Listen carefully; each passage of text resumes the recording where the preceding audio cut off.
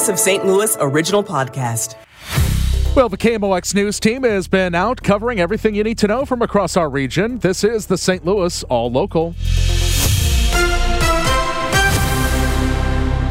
Today is Thursday, February 1st. I'm Michael Calhoun. Our top local story, the Webster Groves School District is looking at ways to trim down the number of teachers. Let's go live to KMOX's Maria Kina in the newsroom. How do they plan to do this, Maria? Michael, Webster Schools are considering offering a retirement incentive program for the teachers, also for staff. Spokesperson Derek Duncan says, don't call it a buyout. He estimates, though, about 50-plus people are eligible right now. And what that would do is minimize disruptions for students. Anytime we're looking at budget-related concerns or budget issues at all, we always want to make sure we minimize the impact on student learning. As for a reason, Duncan says enrollment is down and things just changed after the pandemic. The proposal will be the topic at tomorrow afternoon's special school board meeting. Live in the newsroom, Maria Kina, KMOX News. KMOX is talking with the firefighter behind the wheel of the fire truck on ice that went viral. That was my biggest concern, was killing somebody in their house, because with that much weight going, it wasn't going to stop. Kevin Steinmeier of Rock Community Fire Protection District in Jefferson County says they were responding to a busted fire hydrant when he could feel the wheels start sliding. He says he even tried to hit a tree at the top of the hill. To keep me from continuing down through the yard and go across the street and hit the house that was in at the end of the street. So I figured if we were going to take any damage, I would rather us take the damage than cause it to anybody else. He says the truck that crashed is not being used now because of the damage.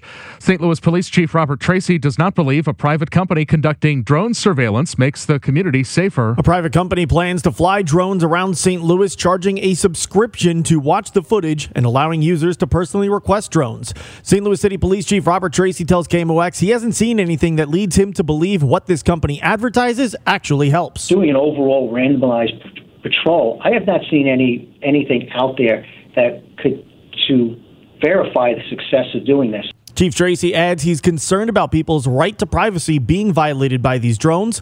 The drone surveillance is set to begin on Monday. Sean Malone, KMOX News. An update on the bar damaged by a St. Louis City police car in December. The mayor's office says Building Commissioner Frank Oswald had a productive meeting with Bar PM's property owners and stressed to them the city is not seeking to have the building condemned. He said a letter sent to them outlined inspection findings necessary for insurance claims and was not meant to be taken as a condemnation order. A mayor's spokesman says the city hopes to continue this direct level of communication to ensure the damage to the building can be repaired. Brad Choate, KMOX News. I hear you. I heard you respectfully. But I gotta do the job. I gotta start somewhere. A conversation about detainee health care held today between advocates and the St. Louis Health Director, Dr. Madi Davis. She says the city is in the final stages of hiring a new chief medical officer for the Justice Center. Referencing advocate concerns over suicides at the jail, she emphasizes the candidate's mental health background. A licensed psychiatrist who has worked in correctional care and who understands my priority around mental health, which is one of the things that you alluded to. City residents have one more day to vote on how to spend the $250 million Rams settlement. 20 ideas are on the table, from traffic safety to subsidized child care to new school construction. After voting closes, the Board of Aldermen will take the most popular ideas and vet them. What would they cost? What are the staffing needs? How long might it be sustainable? What would the annual cost be? Alderwoman Alicia Saunier says this next phase will last through May. The final decisions are likely to come in the fall. You can vote at stlewis.citizenlab.co.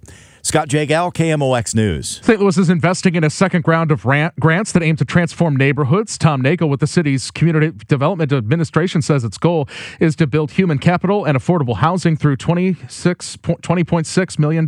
Through a recent report that we published last year, we know that 1/2 of all city renters are rent burdened. So we need to expand the availability of affordable housing, not just because there's a need, but because the city knows that residents want more neighbors. Nagel said the grants specifically target the creation of permanent housing for domestic violence victims, vacancy lot activation, and grassroots initiatives.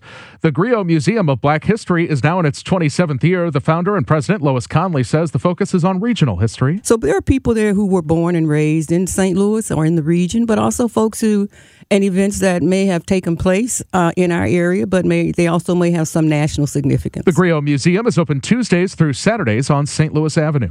The KMOX Business Desk.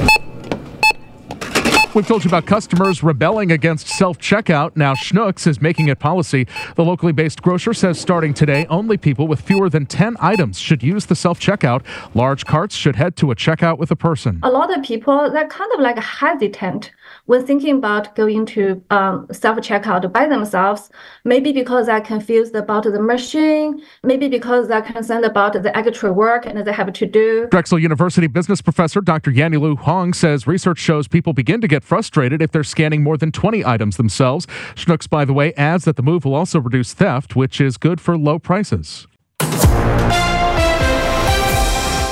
Well, as we continue on KMOX, making highways safer by getting parked semi-trucks off the shoulders. That's what the feds are looking at doing. After a lot of asking from the industry itself, the Department of Transportation is giving out $300 million to address what's being called a crisis in trucking. We saw this firsthand, the danger to the public in the St. Louis area last July when a Greyhound bus slammed into 3 parked tractor trailers along I-70 near Highland, Illinois. 3 of those passengers on the bus were killed, 14 hurt.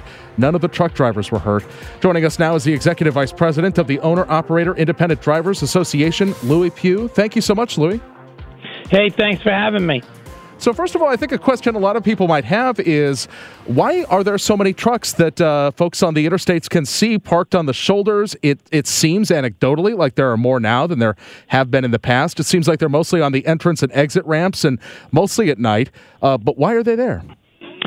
All the above statements are true. I mean, unfortunately, this has been a problem in trucking for the last probably 25 or 30 years, a parking shortage, but it's just continually been ignored by both state and federal government until it's finally reached a crisis level. We have one safe spot for every 11 trucks out there on the highway to park each night. Truckers, of course, are mandated by federal law that they must take a break for at least 10 hours every day. So they have to find somewhere to park for 10 hours to rest, which is very much needed for them and for the safety of the highway. But that's the problem. There's just, like I said, there's one safe spot for every 11 trucks. So that's why these trucks end up parked all over the sides of the road, out up on ramps, and just all these crazy places that nobody wants them to be, including the trucker. You know, there's no one who cares more about safety than truckers. That's where they make their living, is on the highway, and they work in every day. And it's just a shame that this is the position we're putting truckers in. Now, what are the rules when it comes to how long they can be on the road before they have to take a break? How long is that break? And I feel like that might play into the decision whether to just pull off and stop in that moment. Maybe you've hit your allotted time and you don't necessarily have the ability to go on to the next exit without being penalized for that.